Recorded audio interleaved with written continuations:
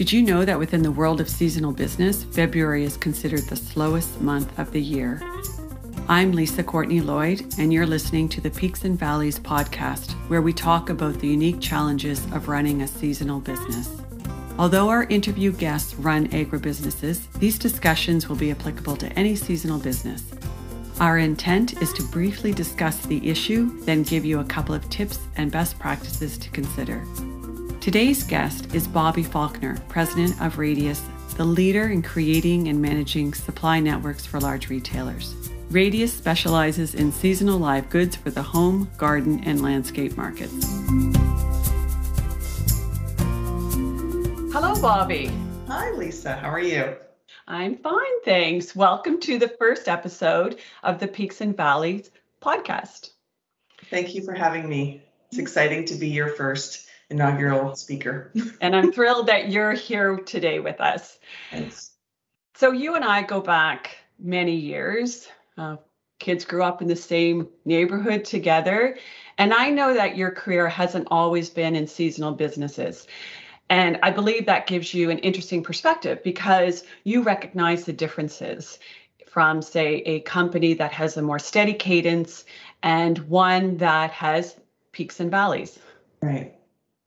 So I'd like to begin our conversation by playing back a statement that you said in a previous conversation. Mm-hmm. Running a seasonal business is not for the faint of heart.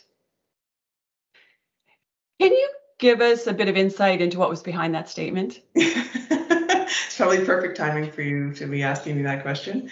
But yes, no, it's not for the faint of heart. And it's definitely an acquired taste. And you have to almost go through the cycle a couple of times to really kind of appreciate the depth of that statement. So it is a bit of a roller coaster. This would be my 8th season in a seasonal type business. It's not for the faint of heart. And I guess the best analogy that I think I've even shared with you is that it's I can almost liken it to taking a trip on an airplane. And there's kind of two distinct parts of taking a trip on an airplane. There's all the pre-flight aspects, the planning and getting yourself there, and then that moment of collective breathtaking when you pull away from the gate, and then there's the flight itself. And in season, it's really that, pulling away from the gate, takeoff, mid-flight, cruising altitude, and then, touching down hopefully where you intended at goal. So there's really those two elements of it. So I guess the not for faint of heart part would probably be the flight itself. So there's the takeoff, as anyone. I'm not a fan of flying, also, by the way, at all, but I like to travel. So there you go. It's an acquired taste, right? So you have kind of your takeoff, which would be startup.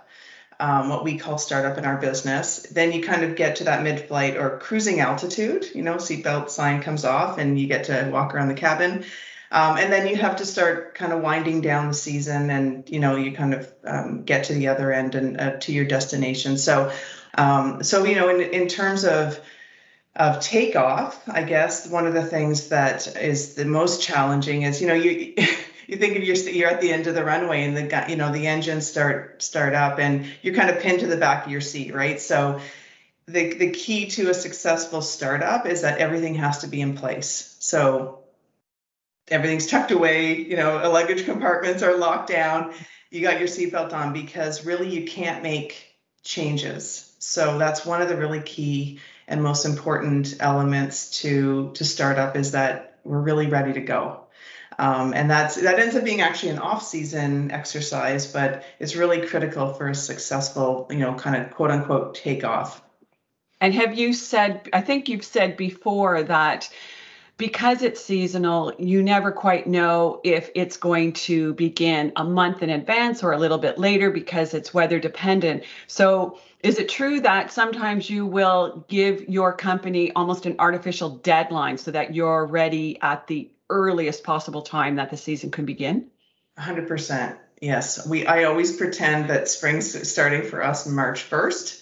And in a sense, so the idea being that in theory, we probably have until April 1, but it's really, really important that because everything always takes longer than you expect, especially if you're, implementing new systems or trying to communicate a process. And because we serve our customers nationally, season starts for us at West middle of March, which is great because it's almost like, a soft launch for us where we can actually start to test out the things that we think are awesome but they're not quite. So I think one of the key things is, yes, everything has to be in place. I do give an artificial deadline to all of us. And everybody kind of knows that now. It's kind of nothing past March 1. And, from that point on, when sales do start, because we serve national retailers across the country, we turn on our direct delivery listings. As sales start to come in, one of the key things that's really important for us is to pay very close attention to kind of any patterns or anything that are starting to look like it might be a bit of a something, because when that volume hits, when the tap really turns on, it's going to be an iceberg. So you have to really pay attention in those early days to, instead of high-fiving like, oh, we got this great new system and process, like, okay, what's actually going off the rails? What do we need to be paying attention to that we need to address before, the volume hits? And it's a bit of a challenging time because not only are we, quote unquote, in startup, but so are our suppliers. Being in a seasonal ag business, a lot of times they've lost staff over the year. They're dealing with, even over the last 2 years, any COVID protocols that they've had. So it's a challenging time with people, processes, and systems across the board. So that's why you really want to give yourself that window to be, to be organized, because when sales do hit, our window's small. Like, it's small window to make our year. So we can't be dealing with things that need to be really kind of in place. And I guess during that whole time of, takeoff or startup is my job to really make sure that I'm going around and checking in on everybody at all times, because, it is intense. And if we have new people, they need to understand this is not forever and not essentially, it feels like 7 days a week right now, but it's not, that it won't be that way forever. So we will get to kind of cruising altitude and things will settle down.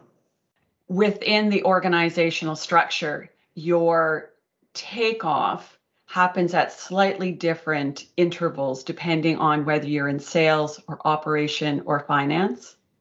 I think the takeoff is the same. I think I'm almost going to say the tsunami that's coming hits people at different times. So it's really operational at the beginning, because typically in the kind of off season or pre-flight, we've been implementing new systems and processes. And so operations is really on kind of first, and making sure that they're really locked down in anything that's going on. And then yes, it kind of hits. Sales is kind of that whole time, but then finance seems to get kind of knocked over a bit by the volume that starts to come up because of the volume of deliveries that we end up doing in a short period of time across the country. Right. So as president, you have to be aware of that. And as you said, you check in with employees one-on-one to make sure that they're feeling in control, not overwhelmed.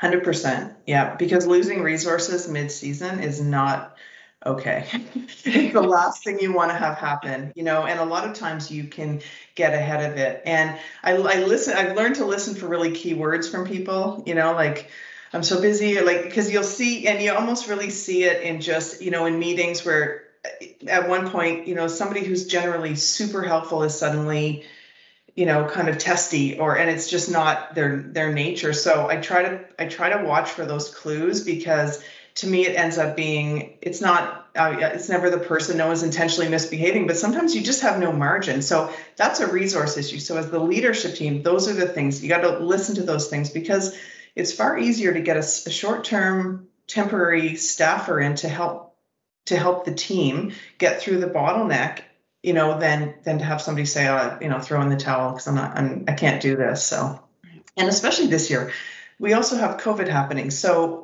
all of my team have kids at home. Like, there's no school. right? So you add that element, people that have younger children, like that's a really important factor that we've all had to start to be sensitive to. Yeah. Yeah. So true. So true. Yeah. Yeah, so that's our startup kind of window. And then, we do get to that mid-flight period, which we're hopefully going into shortly. And I keep reminding everybody, like July 1. But, you do get to that, that point where, like I said, we all know it, the drink cart starts coming. So you're going to and actually get your book out. And that's great. And I think for me in that mid-flight moment is to say, okay, for me, the goal is always, do we have enough resources? Are we managing our resources properly? Because the goal is to get us to where we need to be without, emergency landing. So that's kind of the in-season, I guess, window or cadence that we come up with, and some of the things that we pay attention to. And then is there a breath of relief? And then I understand you gear up again in the off season. In the off season, no one's sitting on a beach. We do, yeah. It does seem to kind of calm maybe itself down. Let's say September, October. Although we run some smaller programs in the fall, just from a cash flow standpoint, because that's obviously another challenge in our business. But these are the things that are really critical. It is a really critical time. Everyone's tired. But you've got to come into that end of season window, and you've really got to do a wrap up. So we have temporary staff that leave. So it's really important to almost get all the feedback from them of, in whatever domain they were working in, what are the things that were challenging to the customers, challenging to you, a tolerance that you really wouldn't have to want to deal with next year. So be able to get all this feedback so that we can actually have kind of an end of season download as a group, and kind of what were the good, bad, and the ugly parts of this season, and workflow, processes, people, are we resourced properly? All these things, we have to be really willing to look honestly in the mirror, because this is going to really inform our priorities for next year and for what we're going to work on in that kind of window of time. So. Right. Yeah. Well, Bobbi. Sorry. No, not at all. You've been very generous with your time, because I know you are in busy season. Yes. I'm just wondering, to end this for everyone, do you have a couple of tips that you would leave with our listeners? Yeah, so I would say in the off season, so kind of pre-journey, that willingness to look in the mirror, take an honest look in the mirror with your team, be very reasonable, which is one of my biggest challenges in terms of what we can truly accomplish in a small window of time, and turn instead of trying to bite off more than we can chew, and being able to distill down what's going to be the biggest impact on our business outside within that accomplishment. Have to be very disciplined about your timing of implementing anything new and getting it done. And then I guess, probably my anticipation, anxiety, and being super paranoid about, what can go wrong, and do we have a response plan to address? So that's kind of my off-season strategy for coping, and the things that I talk to the team about and kind of continue to instill. And then I guess in season, a couple of tips. I always say, really watch for patterns or issues in the early days, because they could be the iceberg.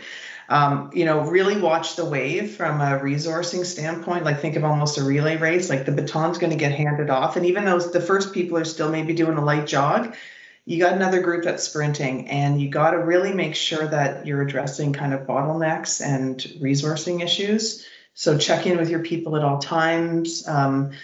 Watch for burnout. Watch for signs of folks kind of being at the end of their rope. And then I also say, when stuff's really crazy, just write it down. If there's things we can't address because we're in mid-season, you know what? Write it down, because when we get to that download period, you're going to forget, because it's no longer a crisis, but it's something that we needed to know and we can address in that off-season time. So I guess those are my two buckets of tips that I maybe kind of govern myself by. Oh, thank you. You're welcome. You've been listening to Peaks and Valleys, the podcast on seasonal business. Peaks and Valleys is presented by Market Maker Agriculture, a long-term hold private equity company that invests in agribusinesses across North America that have seasonal cash flows. For more information about Market Maker or suggestions for a topic or guest, contact seasonal@marketmakerag.com.